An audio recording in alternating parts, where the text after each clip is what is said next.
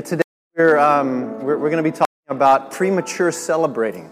Premature celebrating. We all know what happens when we prematurely celebrate, right? Can you think of any of those examples of someone prematurely celebrating? Now, if you're Steph Curry with the Golden State Warriors and you throw up that three-point shot and you literally, as soon as it leaves your fingers, you start going in the other direction, already knowing it's going to fall in. I mean, you can do that if you're Steph Curry. But we all know how most premature celebrations end. They don't end well. It's someone who's bragging or someone claiming victory when they really indeed don't have victory. One of the most famous ones that comes to my mind is a motorcycle racer, Riccardo Russo. In 2012, he's racing. It's the Italian championship, and he comes up off of the accelerator of his motorbike. He's on the pegs, standing up on his motorbike, and his fist is raised in the air, and he's prematurely celebrating a victory. Do you know how this story ends? Are you familiar with this? You can YouTube it. There's been over several million views of this, but he's prematurely celebrating. The sad part about this story is there's one lap remaining in the race. Riccardo Russo, bless his heart, he felt like he had won. He felt like he had crossed the finish line, but indeed he hadn't. It was total embarrassment as other motorcycle racers passed him by, and he realizes, shoot, I've got one more lap to go. Palm Sunday, here we are. These palm branches, if you're familiar with the story of Jesus and where we're at in this story, this is Passion Week, and today is that Sunday called Palm Sunday, and these palm branches were being used to declare a victory. And I'm just simply asking, was it a premature celebration? Think about that. Followers of Jesus are waving these palm branches. This would be like the Golden State Warriors fans. Hopefully the room is full of those. We're waving our yellow and blue towels, and we are declaring victory before it ever even happens. That's what these palm branches were signifying. The King of Kings, the Lord of Lords, is entering into the city of Jerusalem. He'll be crucified, he'll die, he'll be buried, and yet the promise throughout Scripture has been he will rise. Even though that death will take place, victory is already being declared before it even happens. So we're in a series right now called Sin Everywhere. This is not an imperative. It's not an encouragement to go sin everywhere. And we're using, by permission, an art installation, a picture of that installation called Anti-Mass. This is on display at the DeYoung Art Museum. And these are real pieces of burnt wood from an arson at a church in Birmingham, Alabama. And what it depicts for us is basically the effects of sin have gone everywhere. There's things in your life that has burned you. There's been pain, there's been suffering, there's been dismemberment, all because of this three-letter word, should be a four-letter word, called sin. And basically we're saying sin has happened. A huge crash known as the fall of humanity has happened, and it has got us to where we are right now. There's injustice. There's things about sin that's affected us sexually, politically, intellectually, emotionally, and all the other lees. It's gone everywhere. Basically. It's as if sin were a small bottle of poison that got tipped over in the human heart and soul and has dripped and leaked everywhere. It's in our city. It's all over the place. Yet, as we've been through this series so far called Sin Everywhere, we haven't left ourselves just sitting in that truth that sin is everywhere. We've ended each message with, there's hope. And that's because the resurrection is also everywhere. So today's message is called The Victory of God. And we're going to be looking at a passage in 1 Corinthians chapter 15, verses 50 through 58. And I love this passage for so many reasons. But there's a simplicity to it. There's basically something that we're supposed to be. There's something that we're supposed to do. And there's something that we're supposed to know that he's going to give us in this passage. So let me read it for us. It's printed there, and then we'll get started. Paul, the writer, he's saying, "What saying, dear brothers and sisters, is that our physical bodies cannot inherit the kingdom of God. These dying bodies, and that's what I felt 2 weeks ago when I had the flu, and some of you have been infected by the flu so far, and it really reminds you these bodies are really dying. They're not doing well. So like me, I'm glad you're back, but he said these dying bodies cannot inherit what will last forever. But let me reveal to you a wonderful secret. We will not all die, but we will all be transformed. It will happen in a moment, in the blink of an eye, when the last trumpet is blown. For when the trumpet sounds, those who have died will be raised to live forever. And we who are living will also be transformed. For our dying bodies must be transformed into bodies that will never die. Our mortal bodies must be transformed into immortal bodies. Then, when our dying bodies have been transformed into bodies that will never die, this scripture will be fulfilled. Death is swallowed up in victory. O death, where is your victory? O death, where is your sting? For sin is the sting that results in death, and the law gives sin its power. But thank God, He gives us victory over sin and death through our Lord Jesus Christ. So, my dear brothers and sisters, be strong and immovable. Always work enthusiastically for the Lord, for you know that nothing you do for the Lord is ever useless. Let's just pray that together. Join me in prayer. Father, today we need to know that these moments that we're living right now is not the end of the story. We need to know that even though sin has gone everywhere and has affected everything and everyone and all cultures and all of human history, that that's not the end of the story. That death is not the end of the story. Suffering, grief, loss, difficulty, that's not the end of the story. So today we want to shout. We want to continue singing. We want to believe that you are indeed victorious, God. You have won the victory. That life will triumph over death. Goodness will triumph over evil. Resurrection wins every time. So, Father, today give us hope. Give us assurance.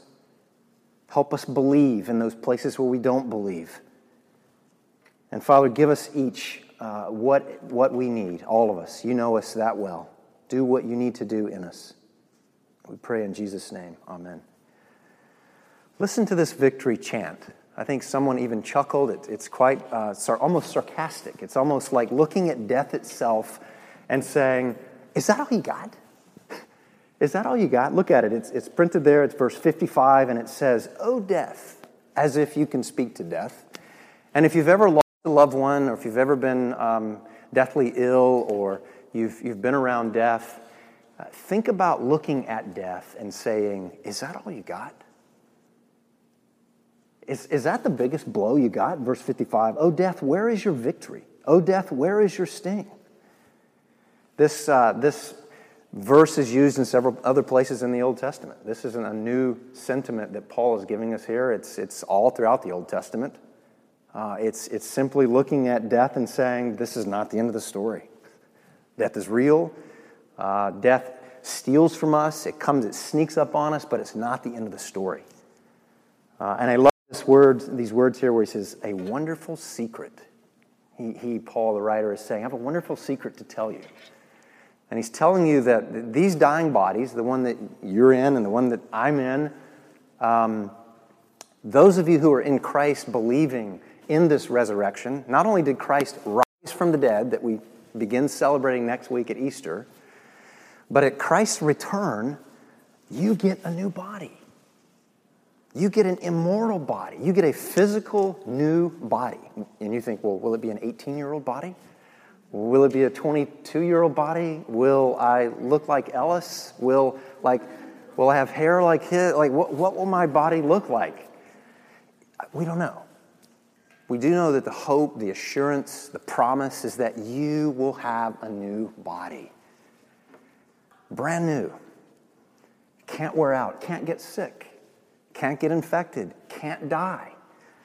This is a wonderful secret he's telling us, that these dying bodies is not how the story ends. And it's all because of the resurrection of Christ. If you go back and look at the context of this chapter, 1 Corinthians chapter 15, Paul, the writer, the apostle, he's defending the resurrection. If you had to choose a resurrection text or one chapter in the entire Bible, 66 books, where would you turn to? This would be your chapter. To look at, be reminded of the truth, the hope of the resurrection. And he's basically saying in verse 58 here, there's something that he wants us to be because of this resurrection. So basically he's saying, remember this, victory shapes who you are. God's victory shapes what you think about yourself when you look at yourself in the mirror. It totally changes this whole idea of be. Now, we live in a city where be the real you, be all that you are meant to be, and truly we believe that. We're here for those reasons, and God wants us to be that person. But he's wanting us to go a little bit deeper in our identity. A little bit deeper in our identity instead of the being of I'm secure or I'm stable because of the money I make or the job I have or the future that I can see that I think I have. Look at what he's doing here. He uses words like be strong and immovable.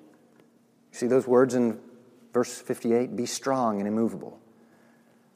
Oh, the things that you and I pour our energy and our affections into to be strong and immovable. Can you think of some? You give your attention to, I give my attention to, so that we might be strong and immovable. We all want to be this way. We all want to appear this way. We want to be strong. No one comes into a room wanting to be weak.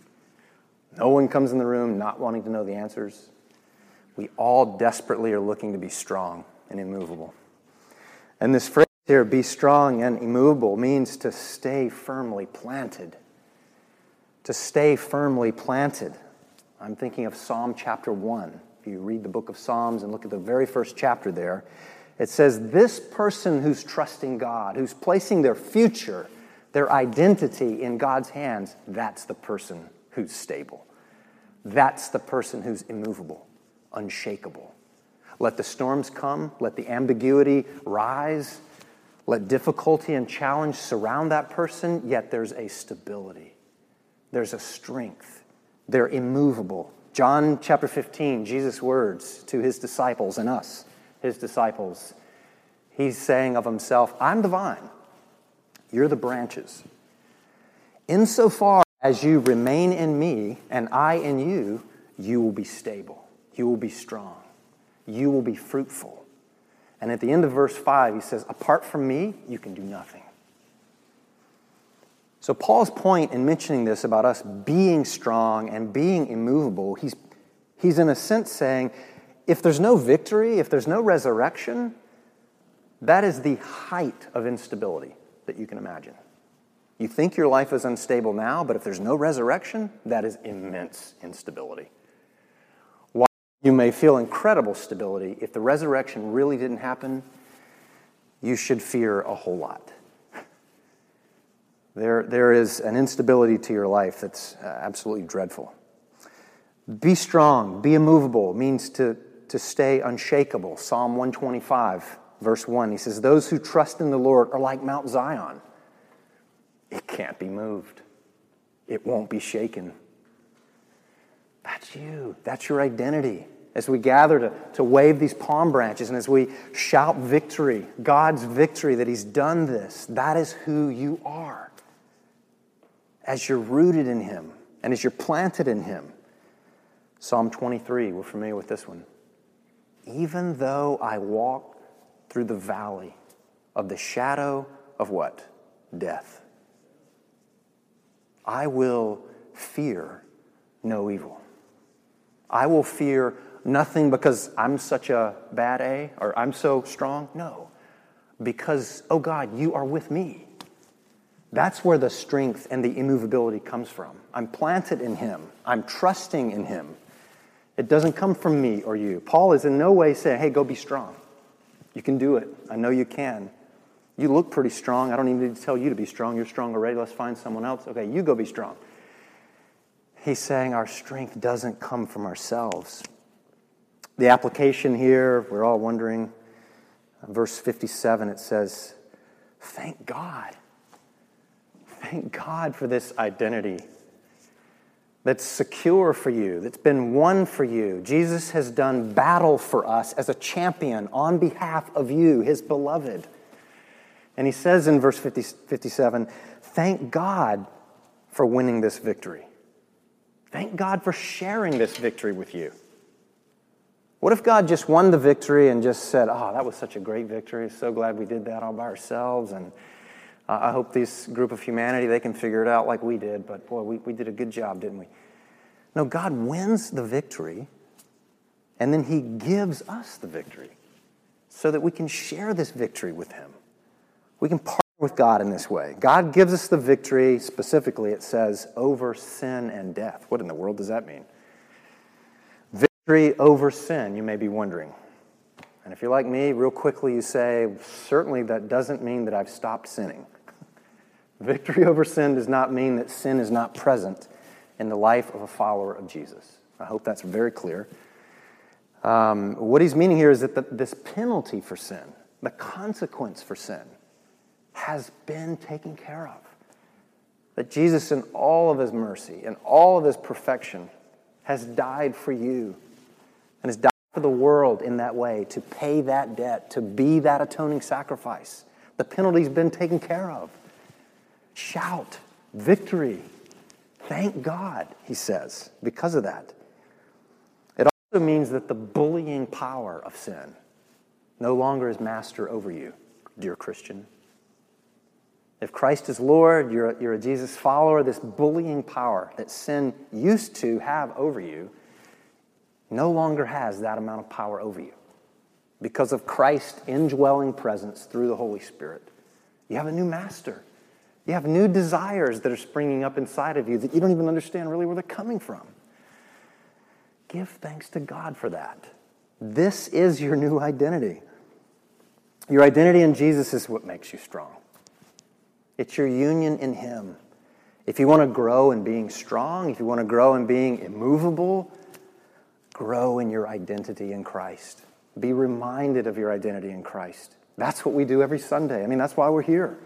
We're here to be reminded. We just sang about it, who God is and who I am in God. That's why we meet up during the week. I need you to remind me of who I am in Christ. You need me to remind you of who you are in Christ so that you can be strong and immovable. And another one of Paul's letters, I love this one, book of Ephesians, chapter 6. He's mentioning, be strong in the Lord and in the strength of God's might. Once again, he doesn't say, go be strong. He doesn't leave it ambiguous in that way. He says, go be strong in God's strength, which is already in you. Go live it out. It's there. Give God thanks for the victory that's there. Okay, now on doing. Number 2 here, on doing. Remember this. God's victory shapes how and why you do what you do. It's that same resurrection reality, that's that same victory that shapes what you do and why and how you do what you do as a mother, a father, a filmmaker, an artist, someone who's in tech, like whatever, a student, whatever role you have and whatever thing you do, the resurrection, that victory influences why you do what you do and how you do what you do. And once again, Paul is saying, essentially, if there's no victory, if there's no resurrection, go build a name for yourself. Go do it. Build your name up, your brand up as high as you can imagine. Shine as many lights on it as you can possibly imagine.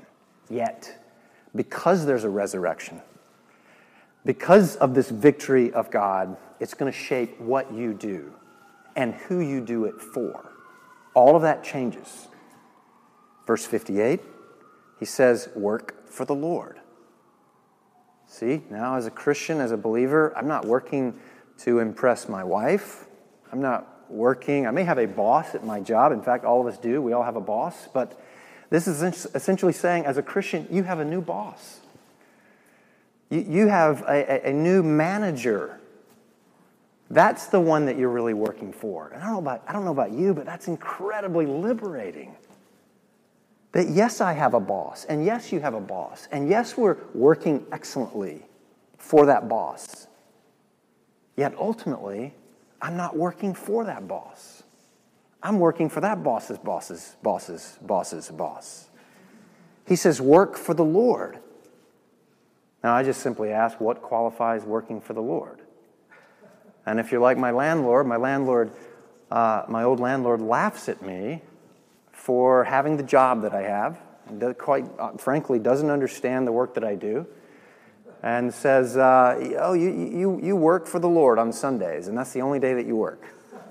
He totally doesn't get my job or my calling, but that is not working for the Lord. That's not what working for the Lord means. It doesn't mean someone who's vocationally a full-time missionary or one of these full-time Christians, that's their vocation. He's talking about anything that we do can be done unto the Lord. That if you're a garbage collector, do it unto the Lord. If you're a surgeon, do it unto the Lord. If you're an artist, do it unto the Lord. And one of my artist friends, when we first started having this conversation about being a Christian, working unto the Lord as an artist, they quickly asked me, well, does that mean I have to draw crosses in everything I paint and draw? No.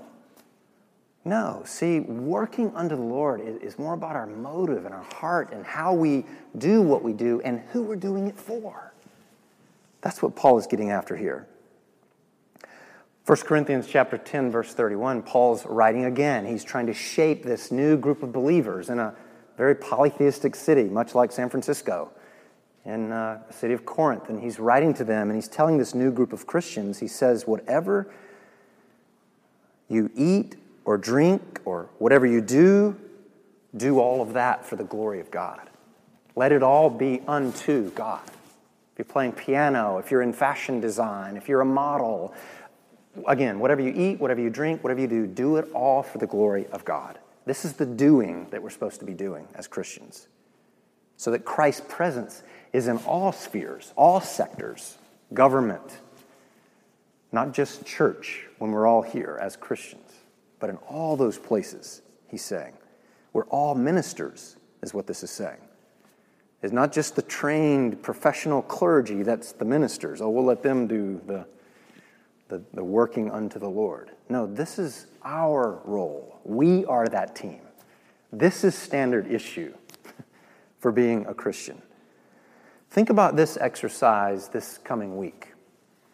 Practice giving your upcoming task to the Lord. There may be a task that you know you have to perform this week that you're already wondering, now how can I do that unto the Lord? He says, whatever you do, so whether you eat or drink or whatever you do it all for the glory of God. I want you to think about practicing giving your upcoming task to the Lord and maybe even entering into a prayer this coming week before that task. And that task may seem very mundane.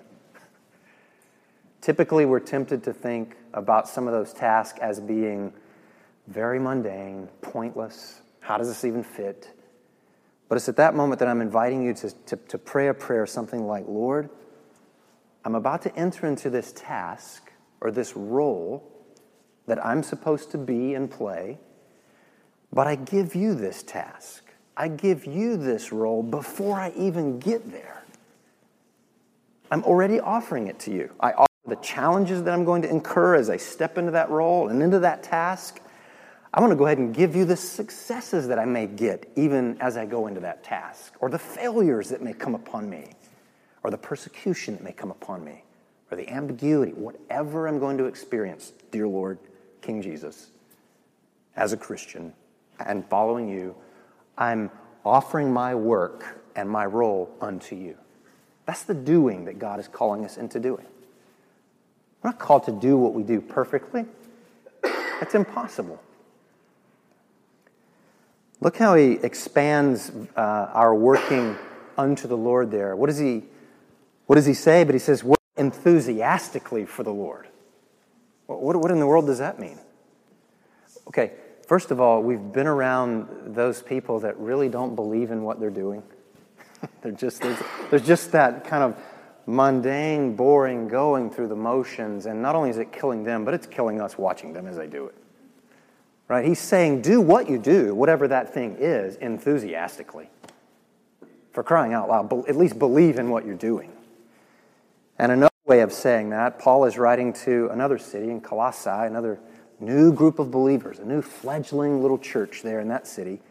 And he's saying in the 3rd chapter of that book, he says, work at what you do with all your heart, as though you're working for the Lord and not for men. It's the same language.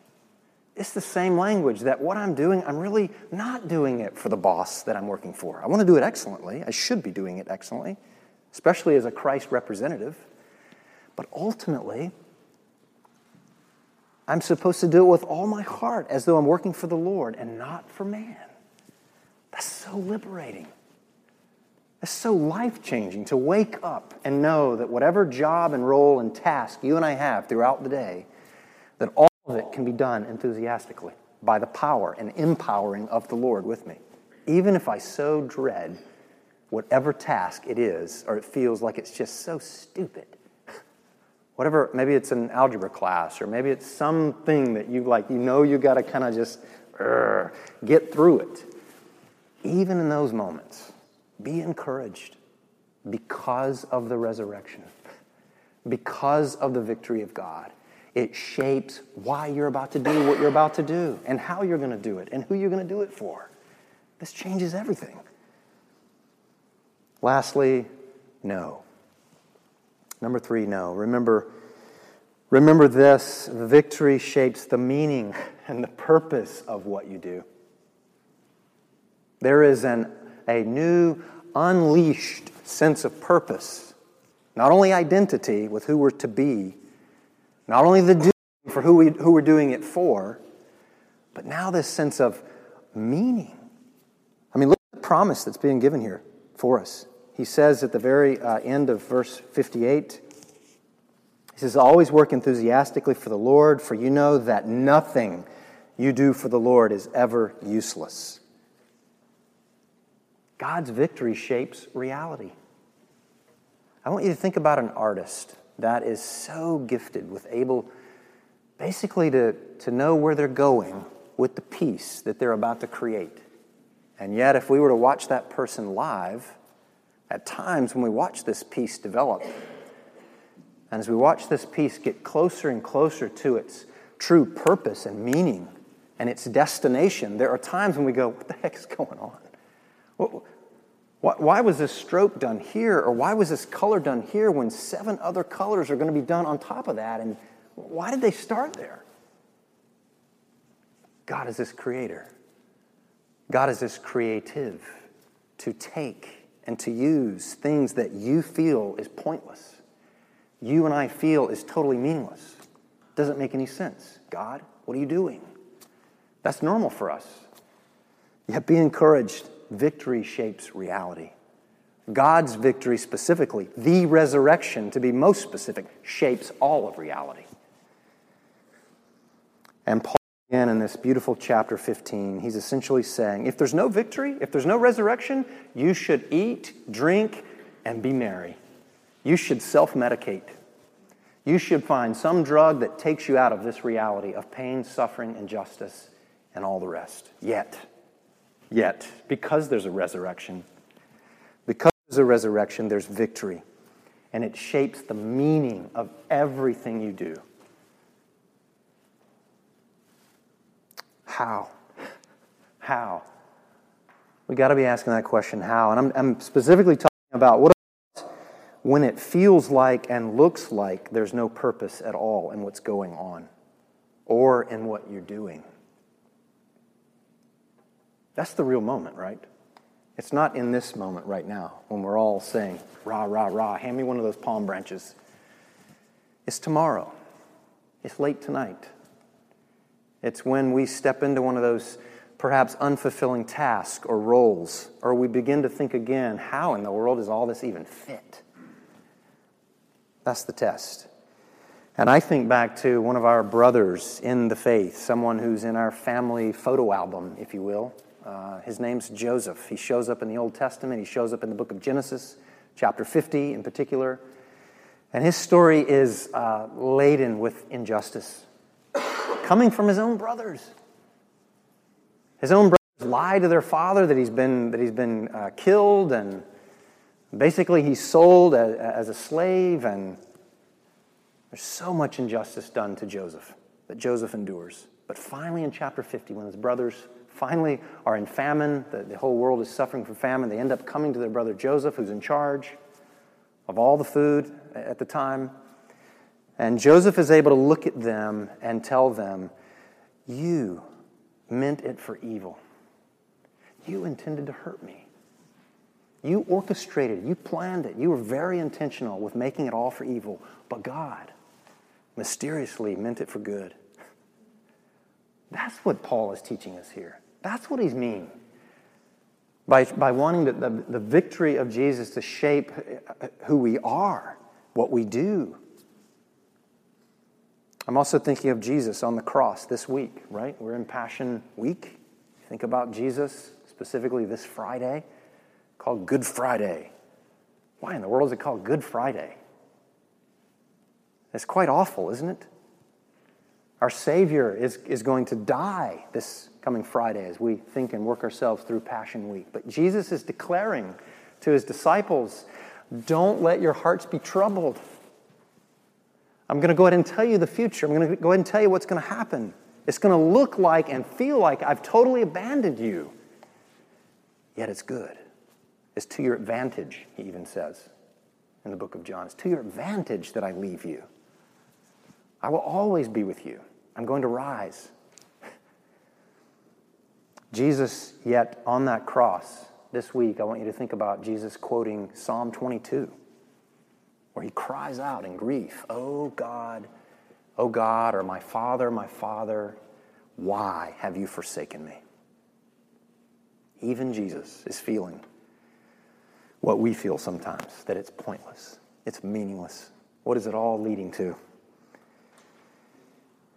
But yet the Christian, the follower, is surrendering moment by moment, day by day, to the kingship and the lordship and the purpose and the beautiful plan that God has for us, even in the middle of it feeling like we have no idea where it's going or that it's insignificant.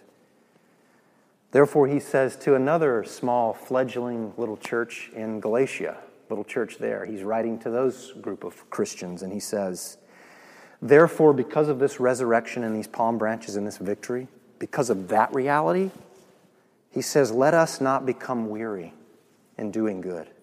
For at the proper time, you will reap a harvest if you do not give up. You're headed in the right direction. You're believing in the Lord Jesus. It's not a joke. It's not a lie. It's not a trick. It's not a power play. It's victory. Believe in me, he's saying.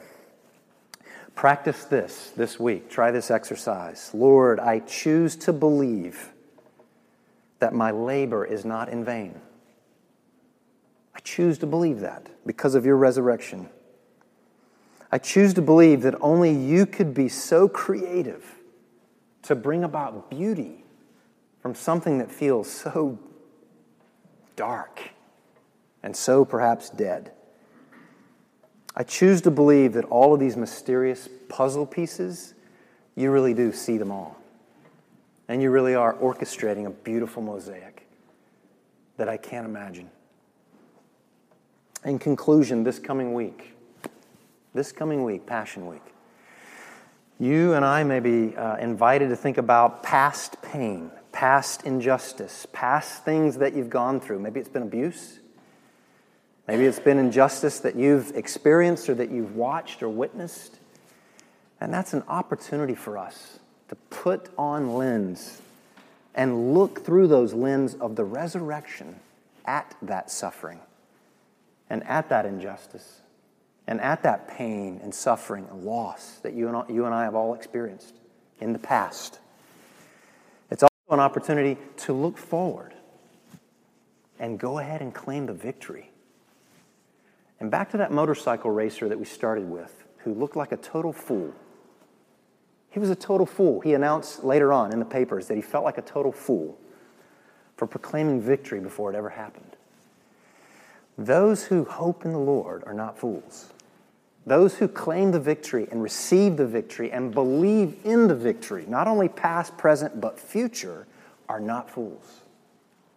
Let's just pray together right now and invite God to minister to us. Father, thank you for your words of truth. Thank you for the resurrection we celebrate.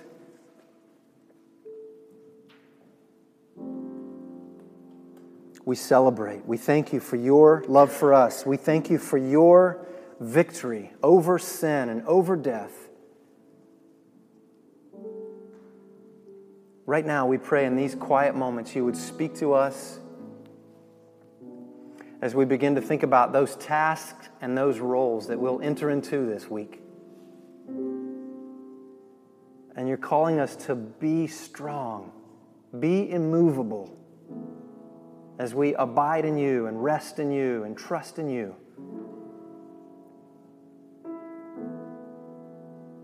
And you're calling us to work enthusiastically unto the Lord. So, Lord, help us go ahead and give you our tasks and our roles and our future.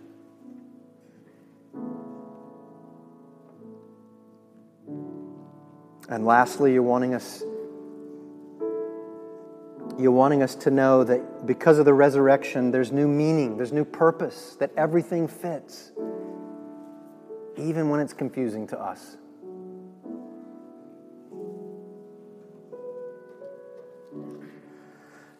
Father, thank you for the resurrection. Thank you for Easter. Thank you for that victory that's ours because of Christ. We pray in His name. Amen.